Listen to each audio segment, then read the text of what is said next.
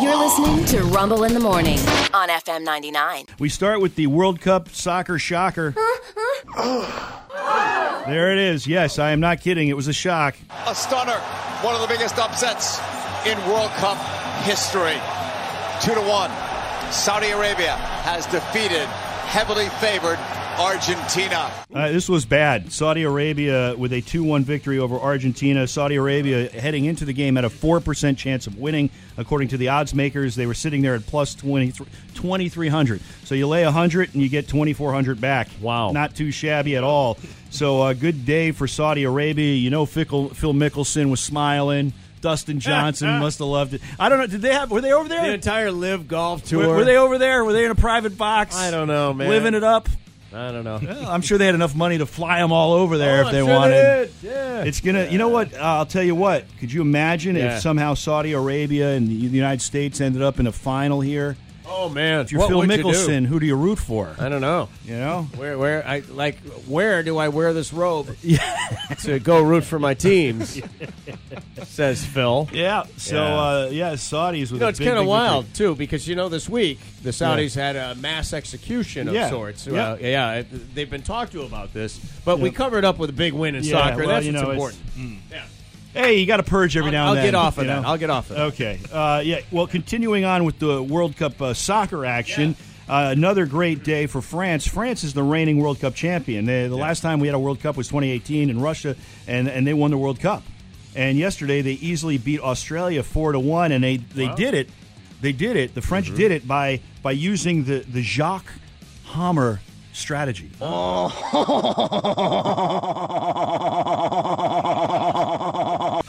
Wow. Mexico and Poland played to a 0-0 tie. So did Denmark and Tunisia.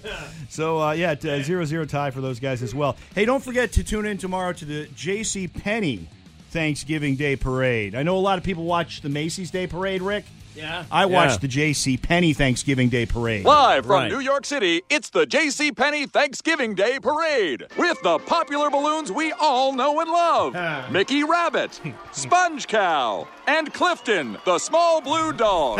Can't wait. Always a fun time watching Always a good time. J.C. Penney. I saw the parade. Yeah. One of the news networks decided that the Christmas tree at Rockefeller Center not good enough.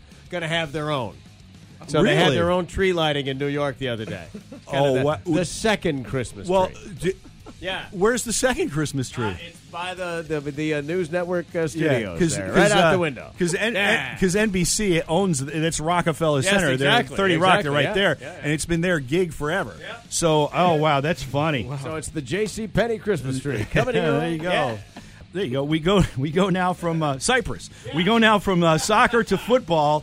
And specifically things that make you go, Things that make you go,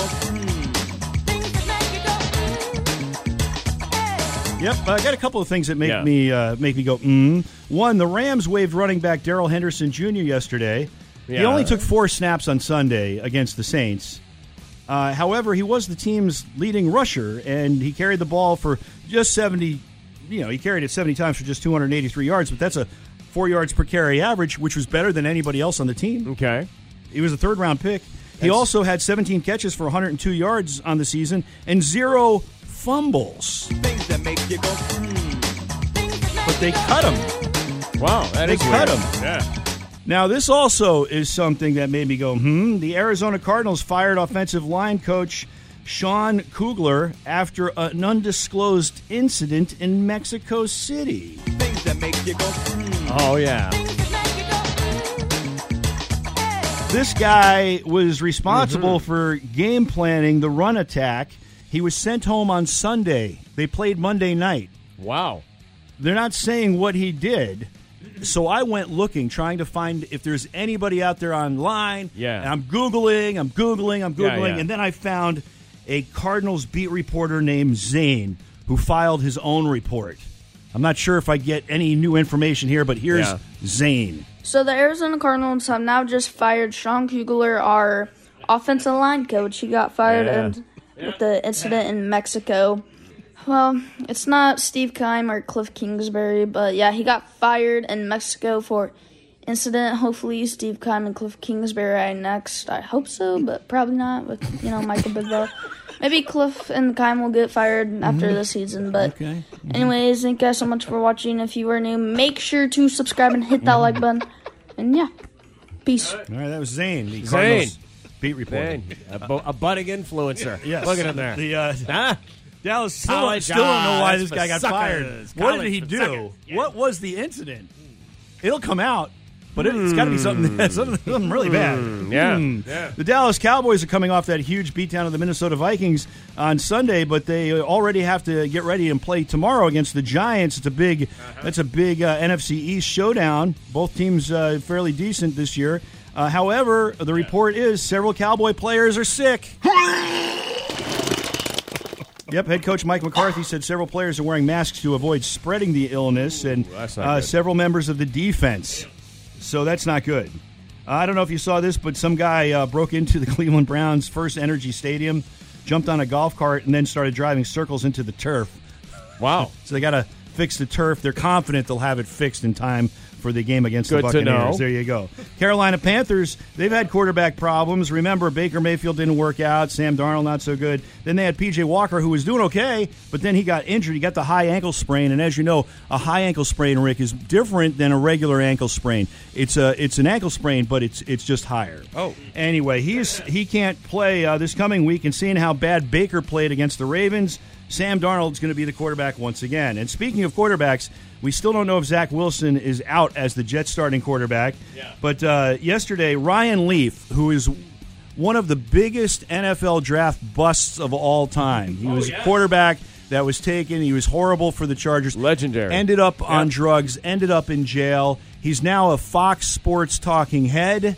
Good for him. Yeah, and I hear him from time to time, and they use him. He's like a number one fill-in guy for a lot of these football guys that take a day off. All of a sudden, it's Ryan Leaf on there. Yeah. Well, yesterday, there was a Jets fan that tweeted out, I can't believe we picked the Mormon Ryan Leaf because Zach Wilson's out of BYU. Oh, okay. So the implication here is Zach Wilson sucks, and of course he's Mormon. He's the Mormon Ryan Leaf. Ryan Leaf saw the tweet and tweeted right back and wrote, "Yes, you can. You're the Jets. That's what you do."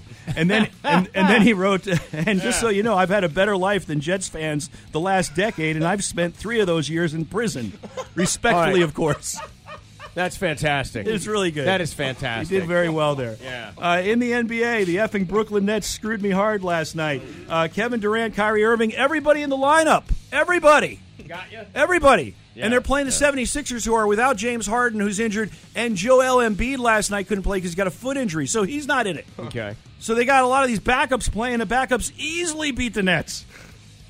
A-holes. 115-106. I don't mean the 76ers. Yeah. In other games of note, your team, the Sack Kings, 113. The Sack Kings, 113-109 over Memphis on the road.